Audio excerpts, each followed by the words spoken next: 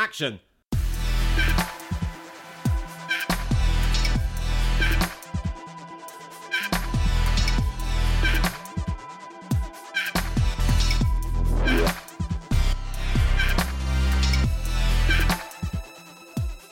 Welcome to Torn Stubs with me, photographer Robert Gershenson, and Joshua Winning, the greatest film critic in lockdown you've never heard of. And we've not gone to the movies because we're all in lockdown. We haven't been anywhere in 5 weeks. On this episode, we're going to run down some movie suggestions across various streaming platforms. How is lockdown treating you?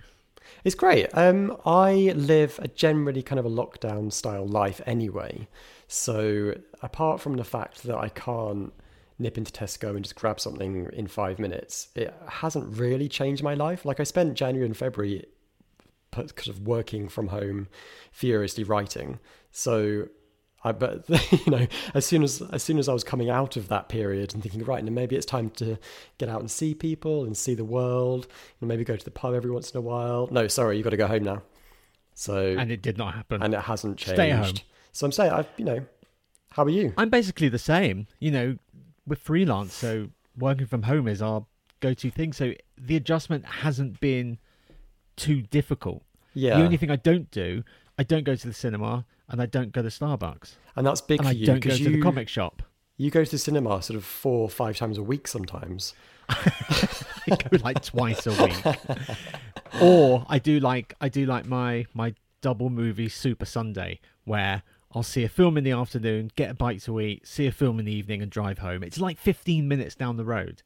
So and it's a Cineworld, so it doesn't cost me anything outside of my regular 20 quid a month or whatever it is they're charging these days. Yeah, this is the guy who's got life sorted. My staff deal with all my direct debit. I don't know.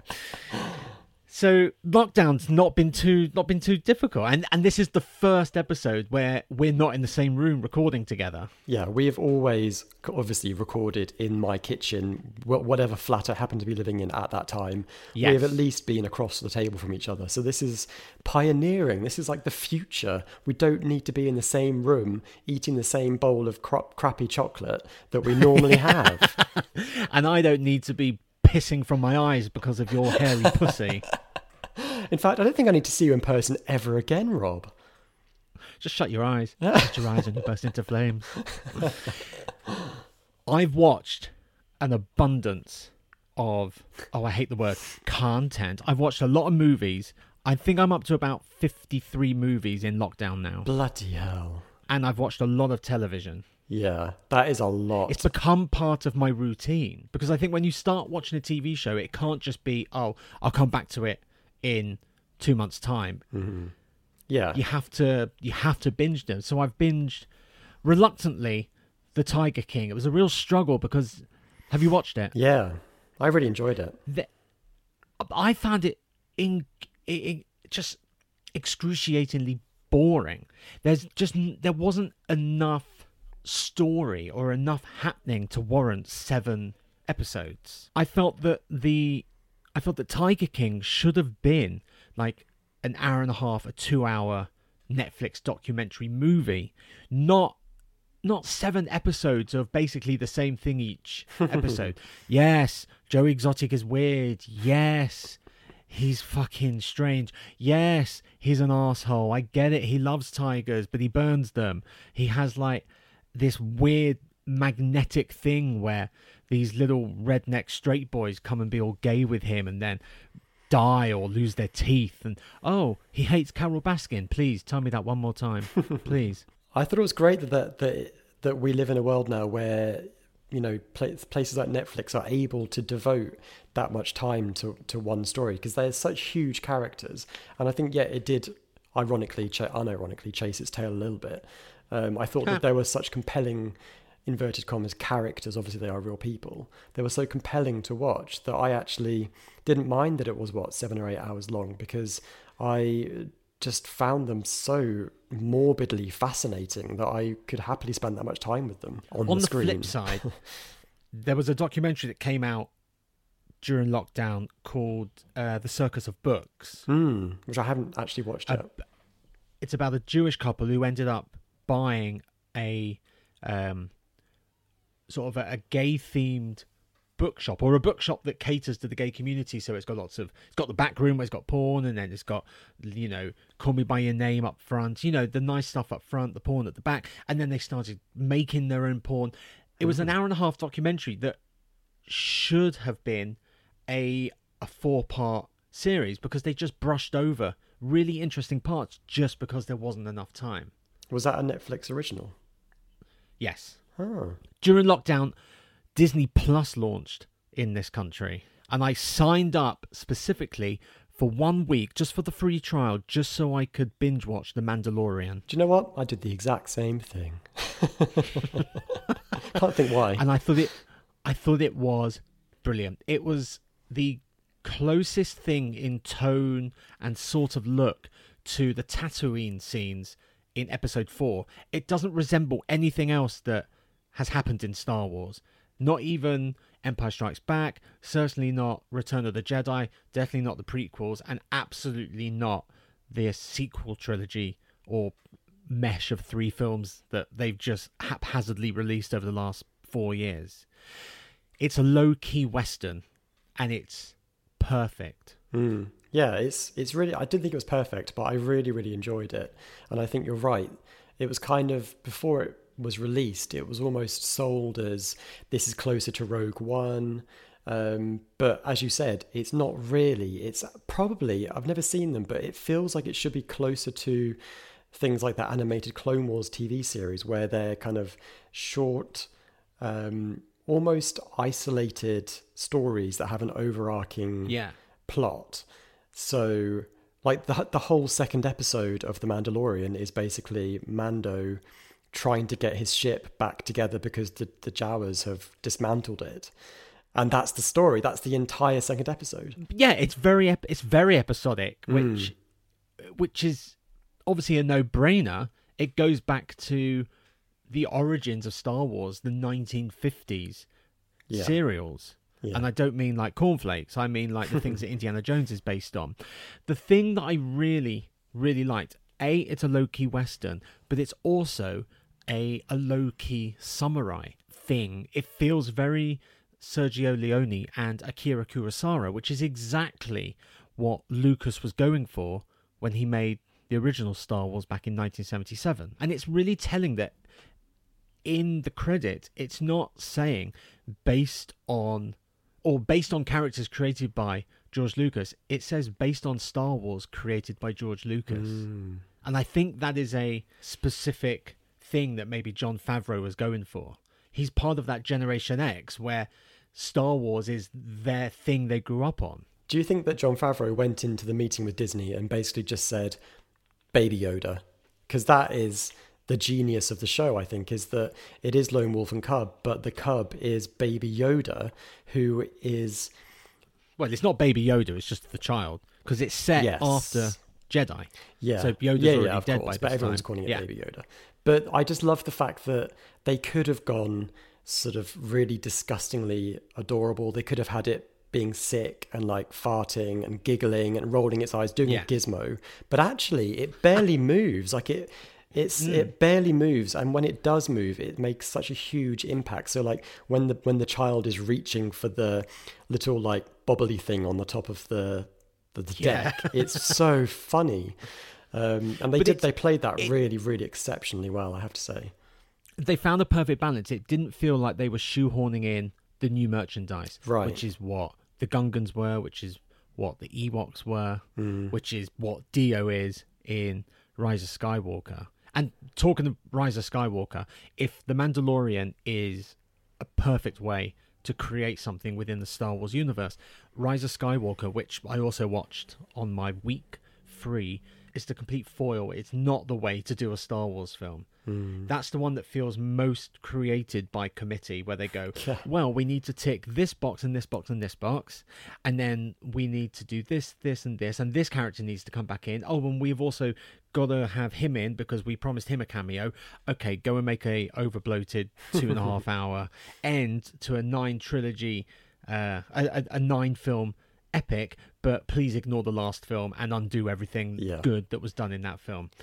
But It's a shame. but Star Wars, like you said, it's come full circle. So whereas Lucas's genius was taking those serial sort of Western type stories and turning them into a big sci-fi blockbuster movie, we don't need movies and TV have changed so much since then that now actually we don't need the big bloated blockbuster Star Wars. Actually, the best thing is to have it serialized again, like a TV show like The Mandalorian.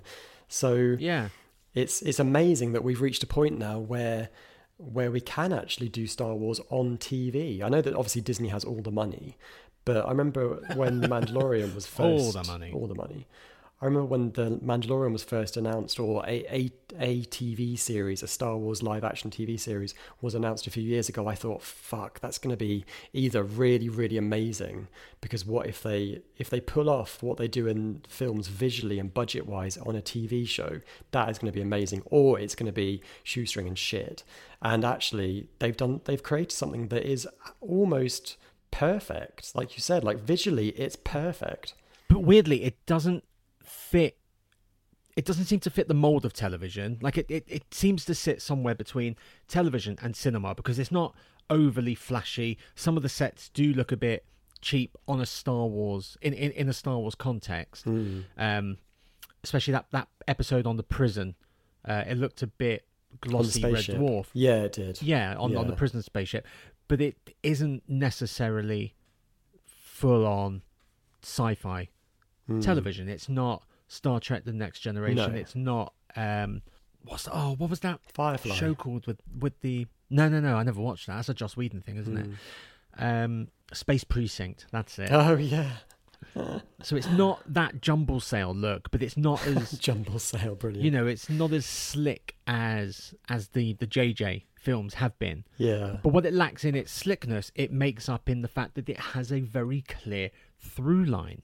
And unfortunately, episode 7, episode 8, and episode 9, no one sat down and said, you know what, we need to have a overarching idea of where this trilogy is going. They paid $4 billion and they didn't think about how they're going to connect the dots and what, isn't it ridiculous? And even what the dots are. It's like buying an Interlink train ticket when you go on your year off and then not actually deciding what train and what city you're going to go to. You just wing it. Yeah. Which is why the end of The Last Jedi felt like the end of the saga.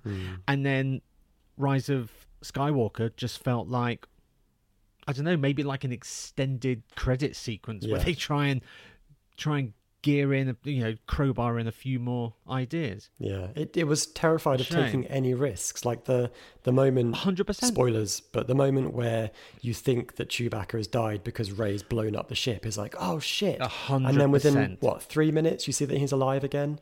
And it's almost like, just Rian Johnson would have left him dead. Yeah, absolutely. Ryan Johnson shows you his rotting furry corpse.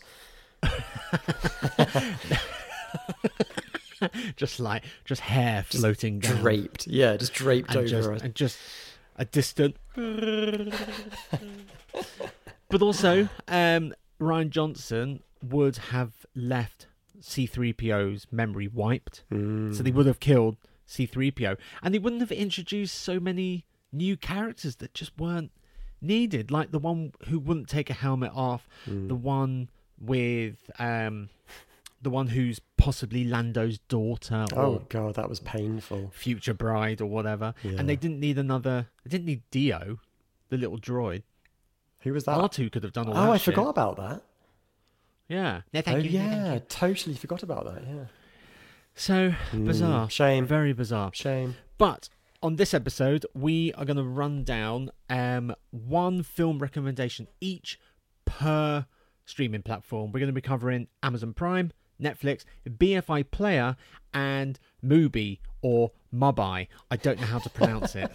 Mubi. It's clearly Mubi. So, Joshua, your suggestion for Amazon Prime. Let me hear it. Okay. This is completely random, but as soon as I saw that it was showing on Amazon Prime for free, if you have a subscription, I knew that was free. Everything's for free. I knew that was the film that I had to choose, and it's a 2013 supernatural mystery thriller directed by Stephen Sommers, and it's called Odd Thomas. Oh, I've never watched it, but it looks, well, I think you'd like it. Good. I loved it. It's about Odd Thomas, played by Anton Yelchin, sadly R.I.P. Oh. And he's a psychic who lives in small town America, and he has abilities to like see things that other people can't see, and most psychics do. Yeah, and it's a crazy batshit mystery that does really interesting different things. It's the pace of it is amazing, and I just loved it. So I saw it at Fright Fest, it must have been 2013, 2012, and it just didn't really do anything over here. Like when it came out, I think it was either straight to DVD or it had a very, very limited run in the cinemas. And I just loved it. It's so much fun. Like, obviously, I love Buffy and Charmed and all that stuff, so it completely is made for me. But if you love those shows, does it feel like a film, or does it feel like an extended TV episode? It looks pretty slick. It actually feels more like the TV show. I think it's called Dead Like Me, which was about Grim Reapers going around the world capturing souls and stuff. It has kind of a Dead Like Me feel to it. I haven't watched it in a long time. What was the TV show where the guy had no belly button? Had no belly button? Isn't that the Matrix? No belly button. I think because he was created like synthetically. It's within the last 10 or so years, and like standard floppy black hair, white guy, good body, but no belly button. I thought that's what Odd Thomas was. That does sound something really familiar, but I can't think what it was. I think it's got an X and a Y in the title. Button. Oh, was it Kyle XY? That's it. Yeah, I never watched and it. The poster looks just like Smallville, but basically he's lifting up his t-shirt to show off his six-pack with no belly button. Which is, well, we all now have, now we're in lockdown. So that's my Amazon Prime choice. What's yours, Rob? My selection on Prime is Terry Gilliam's 1985 opus, Brazil. I have never seen it. So I'd never seen it properly until, well, this lockdown. I bought it on Blu-ray about 2 or 3 years ago, and I tried to watch it, and I just couldn't get on with it. I just couldn't get into it.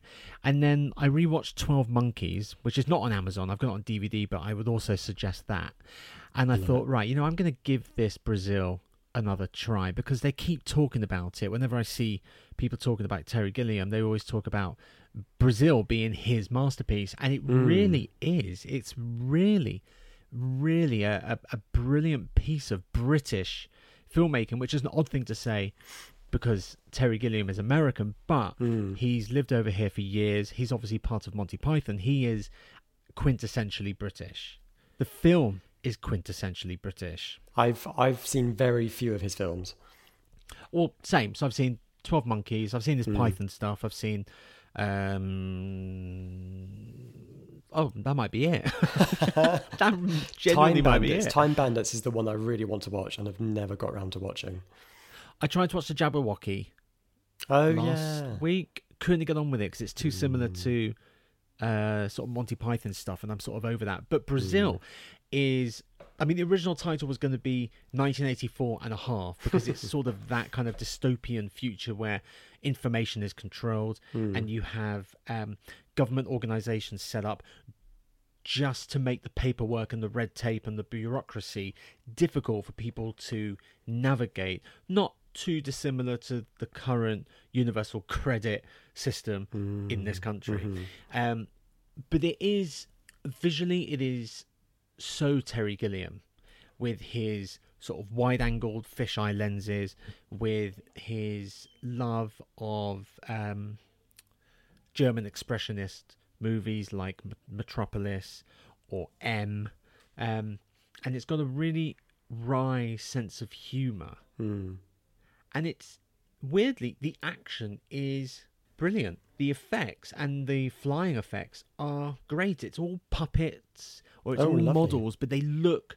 brilliant. And it doesn't feel... I mean, it feels a little bit baggy, but I can't think of what to remove. It's one of those where you go, it has to remain as it is, because if you take anything out, then, like a house of cards, it'll all come tumbling down. All right, I'll give it a watch. give that one I a will watch. watch your recommendation. Let's move on to Netflix, the All big right. daddy of them all. I know Netflix is tough because there is so much on there. It's and you know they do actually have a lot of really good stuff. Not that I don't work for Netflix, but just having a little look through, I thought, shit, they have got a ton of stuff on here. It's a shame that I've seen it all. But so It's a shame you have seen it all I've pretty much seen all the films on Netflix. that you want to watch. That's because most of the films that they have are the ones that we would be seeing at the cinema as we grew up, because they don't really have much past, before 1980. And even then, that's a struggle. It's mainly the last 20 years. They have lots of sort of that classic stuff. They have lots of new, very teen-focused new stuff. And they have lots of indie stuff that seems to come pretty much straight direct from festivals. It's got sad. If you want to watch Miseducation of Cameron Post, that's amazing. It's very sad. If you want something slightly I still haven't watched that. Really good. Really good. Okay. Yeah, not as good as... Is she a vampire in it? She's never... I mean, she was a vampire, wasn't she? In Let Me In. She's a vampire in everything. No, she was Hit Girl. She was a vampire in that. Yeah. She was a vampire in that vampire dancing movie. Vampire Suspiria. dancing movie. Oh, yeah. Were they vampire or witches? She was a vampire in Let the Remake In. The Equalizer. She was The Equalizer. Bad Neighbours She's a 2. vampire in everything. She was a vampire in Greta. What's that film where she... What's that film she's in where she... 500... Oh, did you just say it? 500 Days of Summer? No, I always forget she's in that. Yeah, she plays a vampire in that. Yeah, she is. She's like outside playing soccer as a vampire. It's great. Like progression. Well, it's one of those sparkly ones. They can go out in the sun, they just sparkle. Well, give Miseducation of Cameron Post a watch because it's really good. Okay, I missed it when it was in the cinema because I felt they were trying to piggyback onto Call Me By Your Name because they rearranged, they made the poster look the same. They did the blue background with the yellow handwritten, with the yellow really, writing. really bad. But really stupid choice to do that. Should I give you my actual recommendation for Netflix? Was that not your recommendation? No, that was my kind of, this is a good film, watch it if you want to, but this is the film that you should watch. Well, that is the definition of a recommendation, Joshua. I'm not cheating, okay? I'm not cheating. This is like when we did our top 10 of the decade and you gave 2 films per decade. You went, so The Matrix is really good, but I really want you to watch this one. I can't do favourites. I just can't. I feel bad for all the other films. All right, you ready for my actual recommendation? Yes. This is for 2 reasons. Partly because it's a really, really, really good film, and partly because it's a film that is 165 minutes long. So if you're going to watch anything during lockdown, you may as well watch a long film because it's going to tide the time. And the film is Boyhood. Oh, it's on my list and I've not yet watched it. This is the film that took 12 years to make. Yeah, Richard Linklater, and he sort of reassembled his cast every couple of years between 2001 and 2012, and it's brilliant and I love it, and it's really just kind of a truly unique film, except for I feel like he's got another film that he's done that with as well, that he's doing currently, but at the time it was completely unique and fantastic. But it's very unusual when we're seeing these kind of films where we're seeing the character grow up on screen, but then they have to recast constantly. I'm thinking like Goodfellas or The Godfather, that kind of thing. It's unusual to have your character grow up because your actor is growing up over 12 years. In the words of Kath and Kim, it's unusual. Yeah, it's unusual. It's different. Yeah, it's unusual. It is, and it makes you... Does it hold together, though? Yeah, it's brilliant. It's genuinely brilliant. So it's not like made up as they go along. It must have been a script that he had and said, by hook or by crook, I'm going to finish this over a decade. Yeah, like he developed it. He developed the script as he was making the film. So he had 12 years to work on the script, and that's helpful because you don't normally get 12 years to write a script unless you have no deal in place. It's also a big risk because what happens if halfway through one of your main important lead characters dies, or they decide, or the kid decides, I don't want to do acting anymore? Well, that's kind of did happen. What do you do? Well, because Lorelei Linklater is his daughter, And when she's a kid, she's fantastic. But as she gets older, you can tell that she just doesn't want to be an actress. So she's in fewer and fewer scenes, and she becomes less relevant to the story. In terms of the overall emotion, it must have been really tough for Linklater to... Is it Linklater or Linklater? I can never remember. Linklater. It must have been really tough for him to remind the actors how they were characterizing the characters and the emotional place that maybe he left off that last time we did filming 3 years ago. I guess so, but I mean, I assume he would have showed them, footage that he had to remind them. It's very impressive. Vignette-y? Is it very much like, oh, we're going to do 20 minutes at this age, then we'll leap forward to this age? Is it like Moonlight in that respect? From what I remember, it varies. It's linear, so it starts at the beginning and it ends at the end, and it doesn't have flashbacks, I don't think, until possibly the end. It doesn't do flashbacking or anything. It just tells a linear story, and I think that it's not evenly weighted, so he can be 7 years old for maybe 30 minutes, and then he's 12 years old for 10 minutes. Right. Okay. But it's fantastic. And my favourite game with it is to watch Patricia Arquette's hair and be like, that's season 2 of Medium. That's season 5 of Medium. When her hair kept changing. So yeah, that's my Netflix. Okay, I will definitely give that a watch. Mine, and I've already recommended this to you, and we've already chatted about this slightly, is a documentary from 2017 by Tim Wardle, and it's called 3 Identical Strangers. And I watched it on your recommendation. Did. Fantastic. Yes. It is absolutely brilliant. It's just, at its core, it is just a brilliant piece of storytelling. It's a oral history, I guess, of this weird moment where this young Jewish guy, goes off to college and he's arriving on his first day. And people are saying, hey, how are you? How are you, David? You're right. They think he's called something else. And he's thinking everyone's really, really friendly. Yeah. And it turns out that a year before, someone who looks exactly like him had been there. So he links up with him and they realise they are twins. But then it's in the paper, and then a third one shows up and they realise, fuck, we're identical triplets. And then shit gets weird. Let's not discuss it any further, because I really don't think we should spoil it. This isn't one that people are going to have seen. No. So. I mean, what I just said there is the first premise 10 of the minutes. film. That happens within the first 5-10 minutes. What happens next is crazy, and I couldn't see where it was going. No, and every time you think, it's going to bottom out any second, it's going to start to get a bit dry, it doesn't, because another crazy twist is thrown in, or another real life person who's just bizarre and has their own strange agenda comes along, and it's fascinating. And that's a great recommendation. I recommended this to my friend Michael, who is also helping us out with the technicalities of recording remotely. Producer Michael. He weirdly could see where it was going. Has Michael got a twin? Actually, weirdly, Michael was an only child, and he's very much an only child.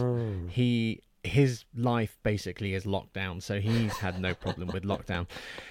We're the most high-functioning lockdowners in England, I think. Yeah, he could go from living in his room to living in his car. He has no problem. So he was live texting me saying, 15 minutes in, I think it's going to be XYZ. And I'm thinking, he's guessed it. But I couldn't see where it was going. And there were bits that were happening that I thought, now I know. And then, bloody hell, I did not know, because later on it loops back to sort of shine a little bit more light, or things happen where you start looking at past events completely differently.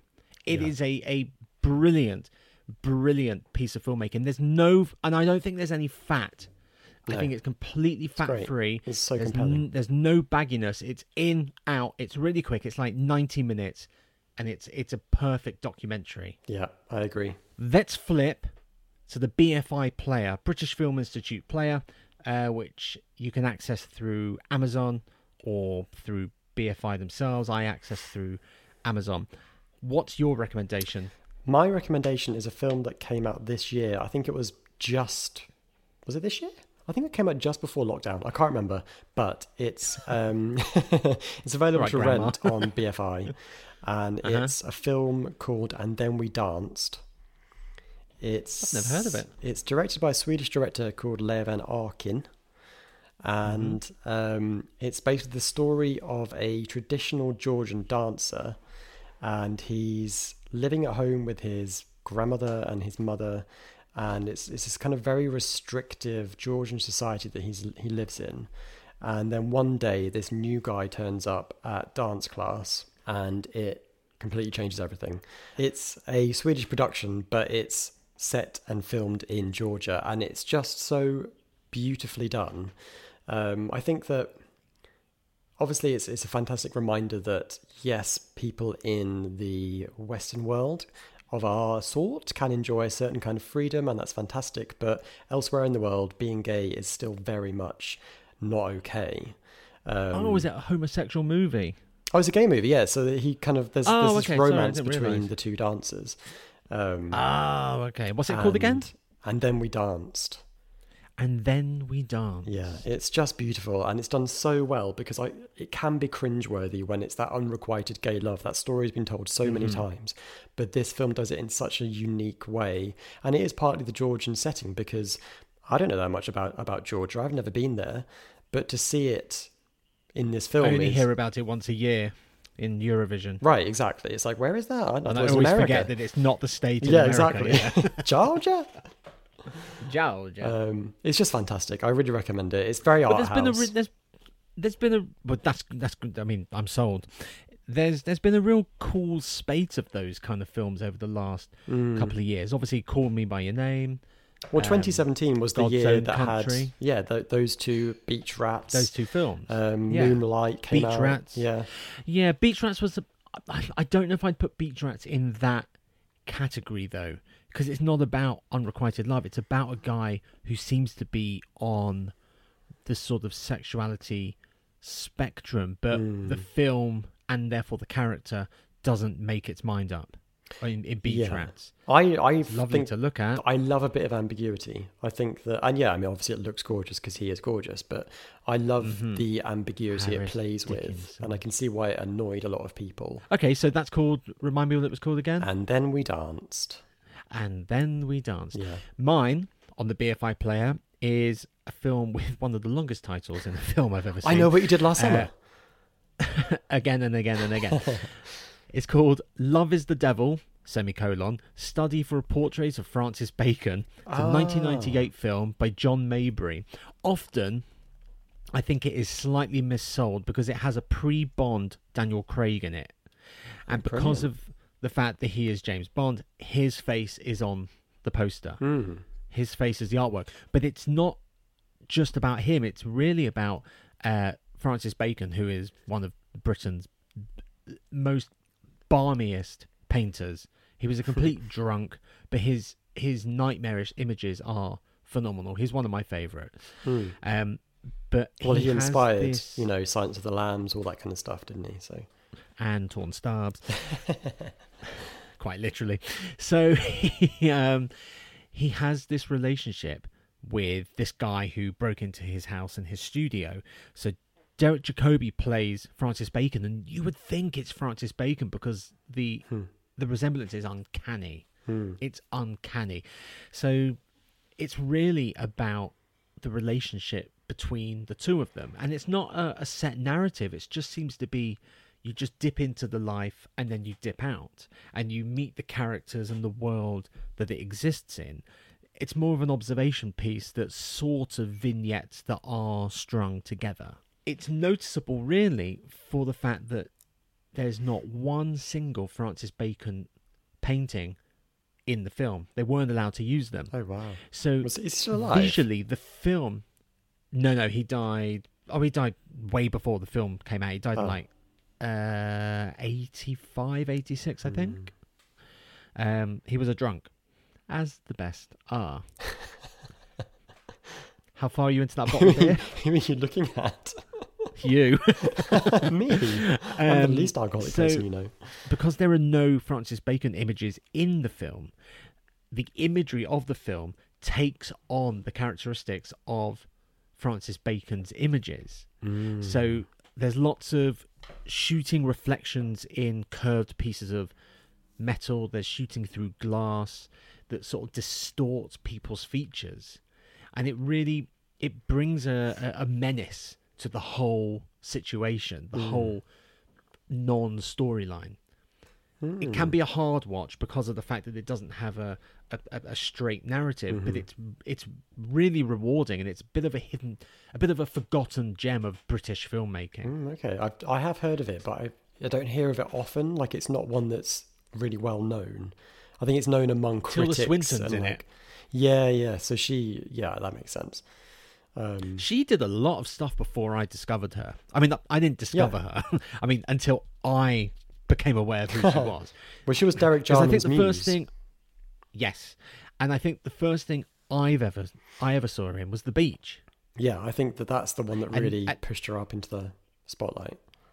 Ah, so I'm not alone on She that. was kind And of in then the she art world, did- like she did like Orlando and things like that, and yes, but I think because The Beach was Leonardo DiCaprio, and she is utterly terrifying in that terrifying. film. That's She the film is. that made her. And that's why she was so good to play the Ice Queen in the Wizard, Narnia. the Lion, and whatever it is, Wardrobe, the Lion, the Witch, and the Wardrobe. Yeah, she was the witch. Is that right? Yeah. She was the Ice Queen Witch. So that's Yeah. my BFI player. Brilliant. Let's move on to Mubby. Mubby. Mubby Mubi. My recommendation, it's difficult with Mubi because obviously they have a rolling schedule. At any given time, they have 30 films on. One film is taken away per day, and one film is added. So the film's only there for 30 days. Yes. So I'm sorry if it's not there when you're listening to this, but I've picked a mid-schedule film that hopefully will still be there when you're listening to this. So like a 2 weeks to go film. Yeah. And it's the only one I've actually seen within the newest 2 weeks. That's helpful. Yes. But the film is called Water Lilies, and it's a 2007 French drama written and directed by Céline Sciamma. Ah, Who- yeah, there's 2 of her films on there at the moment. Portrait of a Lady on Fire. Oh, yes, that's her new one. She did. Yeah, I think that might have just left actually, but I tried to watch it and I found it excruciatingly boring. Oh, no. Well, you got love, like 15 but minutes you love in. Céline Sciamma because you've seen one of her other films. Did she do Tomboy? She did Tomboy She did Tomboy, yes. Which I we really, covered really liked last Tomboy. year before? 2 years ago, I think, on the A podcast. couple of years ago, for our first year, 2017, so Yeah. nearly 3. Yeah, and so Water Lilies, I think, it's her debut, and it's about the sexual awakening of 3 15-year-old girls, which sounds very perverse, but obviously it's not. That sounds legal. I know, it's France. Come on. Oh, okay, they're going to have sex at birth in And France. the reason it's called Water Lilies is because they are synchronized swimmers. And it's just beautiful. I've not seen it for a long time, but when I saw that it was on Mubi, I thought, I really actually do really want to watch that again. And it's just this beautiful, sensitive, it's only 85 minutes, it's like a little kind of French fancy, little just, it's beautiful. A little bite to eat before the heater. It's beautiful. I really recommend it. So that is my I movie. will watch that, and I will try and watch Portrait of a Lady on Fire. Well, apparently it's got a fantastic ending, so... What, Portrait of a Lady on Fire? It's probably the portrait. It's just probably on fucking fire. It's got a really hot ending. So I when you watch a film and you think, or you start watching a film and you think, I'm not in the mood for this, I shouldn't be watching it, Yeah, because all the time. it's really disrespectful to the film, and you should put yourself in the mindset of, I should be wanting to watch this. That's how I was feeling when I started Portrait of a Lady on Fire. So I will go back to it. I'm gonna have to You rent might it have 'cause it's come been off burned Mubi now. out after having watched 60 films in 6 weeks. 50. Don't overdo it. I'm 50 something. My Mubi recommendation is, and it's only just gone on really, so it's going to be there for the next couple of weeks, is a very short documentary from last year by a filmmaker called Elizabeth Sankey, and it's called Romantic Comedy. Oh. It's basically a an extended visual essay into what makes up a romantic comedy and why are they so troubling. Why is it always white, heterosexual, heteronormative, middle class couples?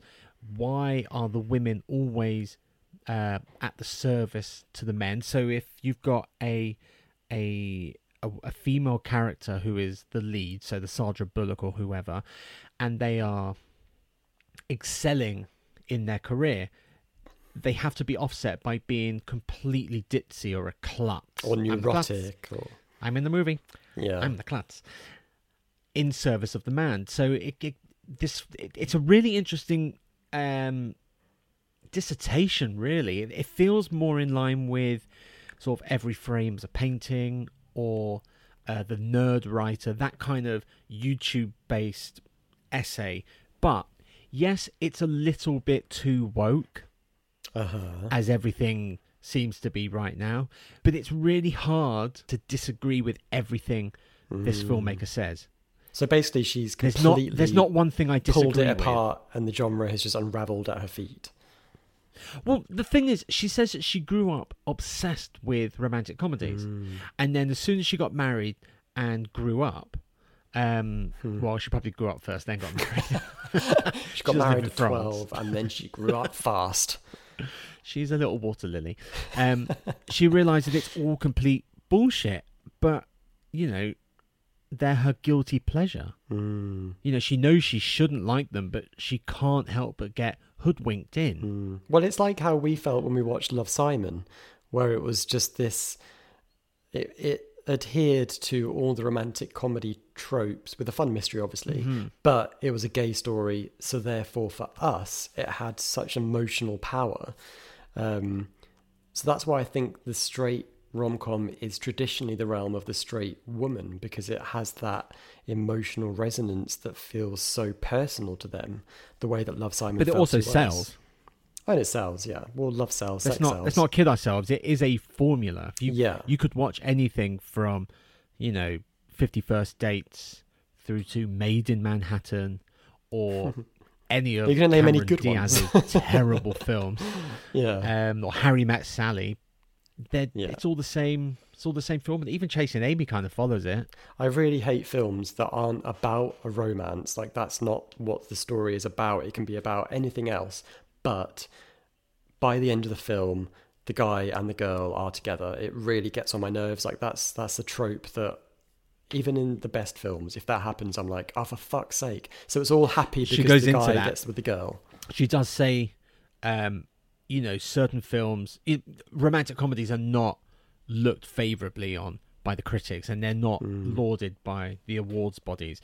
So if you want to make a romantic comedy and you want it to not be, you know, decimated by everyone involved, then you've got to disguise it somehow. So she sort of uses Silver Linings Playbook as a example where it's basically a romantic comedy, but everyone involved got an Oscar.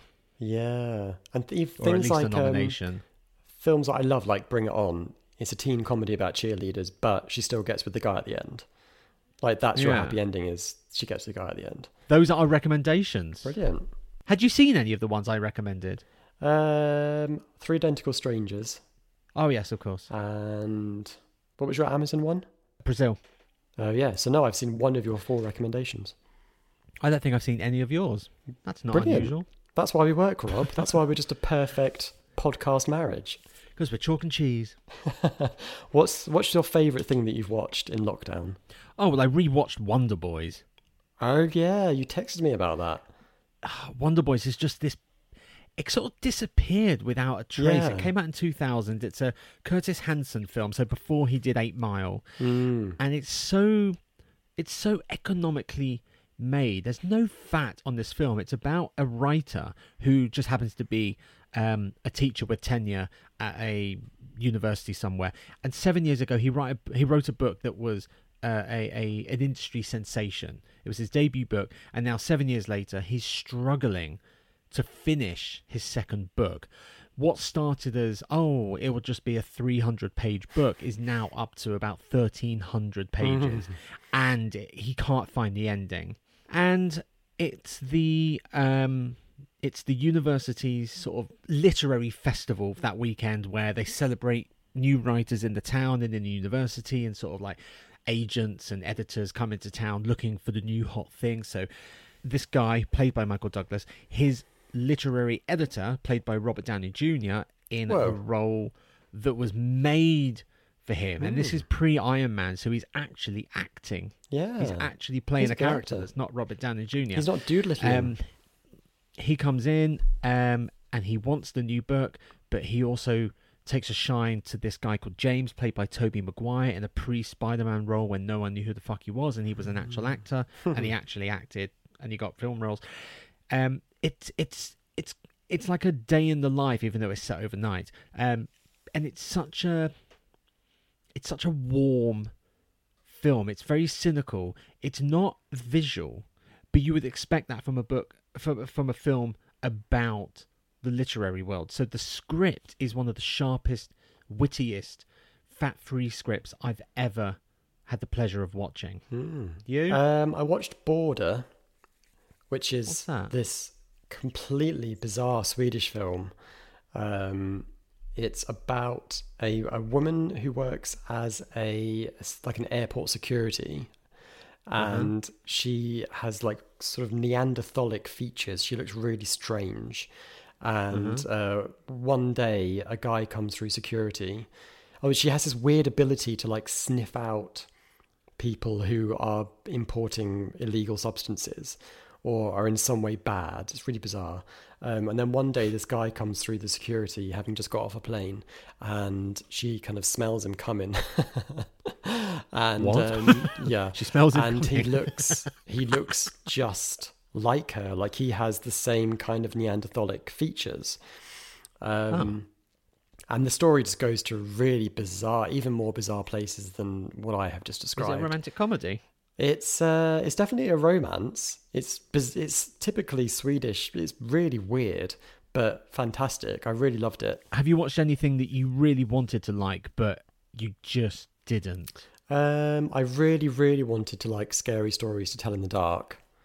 And that just when the pandemic was kind of really hitting the UK, Amazon suddenly unloaded a ton of new films to subscribers, and Scary Stories to Tell in the Dark. Oh, is it an Amazon Prime film? Yeah. No, it was released in cinemas. But they suddenly were like, here's Hustlers, here's Scary Stories, and here's some other stuff as well. I think it was American Animals has just gone on, which is on my list. Is it a vignette? Sorry, not vignette. Is it an anthology? That's kind of what it's been sold as, but it kind of isn't, though. It's set in the 60s. It's about teenagers. They go to this haunted house. Weird stuff happens. And then when they go home that night, each of them then encounters a different terrifying monster. But it all ties back in together, obviously, with the house and with the main character, who's this kind of tomboy girl. I really, really wanted to love it because aesthetically it's perfect. The monsters are brilliant. Like it's such pure Guillermo del Toro. He produced it. It's really like it's him. It looks so fantastic in the same way that Don't Be Afraid of the Dark looked fantastic. The one with Katie Holmes from 2009. Is that where she got her teeth smacked out and then she got folded backwards? Yeah, I think the teeth was somebody else. I think I watched that with you in the cinema. I think we went to a press screening for that. Scary Stories is a fun monster film. It could have been a lot better than it was. It looks Is it aimed fantastic. at kids though? Well, that's the thing. No, not really. It's pretty horrifying. It's not Goosebumps. Just not thought out. Yeah, and it's set in the 60s, which kind of gives it an interesting vibe, but then it's not set in the 60s because all the kids are really, really modern. They all behave in really modern ways. So I really wish I'd loved it, but shame. I watched The Cook, the Thief, his wife and her lover. Oh, God, Helen Mirren. Helen Mirren, yes. 80 something, 89? Yeah, I think it was 1992. Oh, 1989, Peter Greenaway.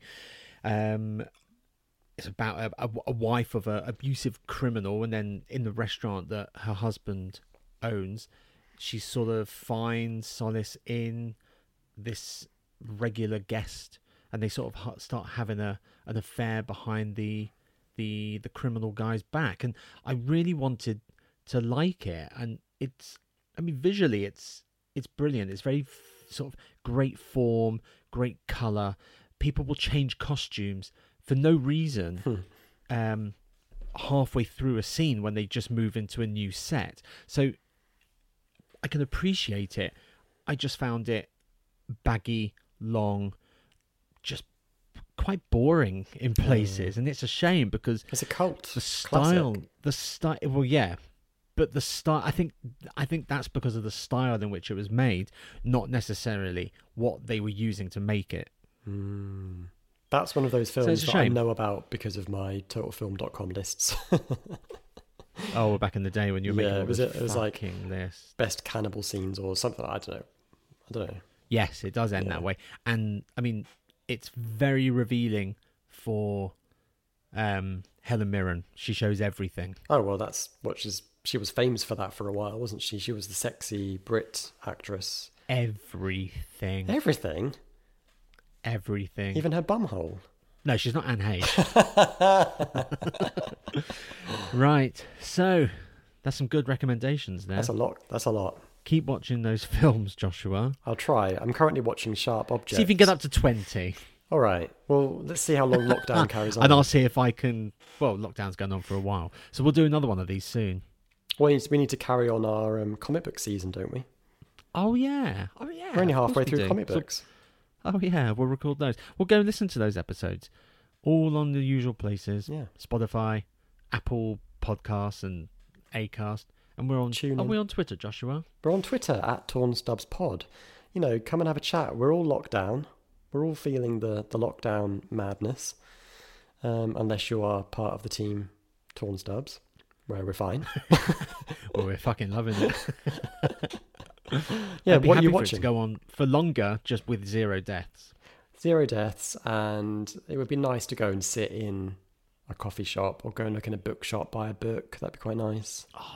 You know, I was thinking sometimes I just like going into a bookshop, not necessarily to buy. I just want to, like, if I go and, like, look at, Bret Easton Ellis books, I don't even look at them. I just want to know they're there. Mm-hmm. Yeah, it's just nice to see them on the shelf. Yeah, they exist. Yeah. I've got them on my shelf, but it's just nice to see them at Waterstone's shelf. Yeah, you just know that people can buy them if they want to. We're off to not do anything because we're in lockdown. We're off to lockdown. Until next time, I remain Robert Gershenson. I'm Joshua Winning. Cut!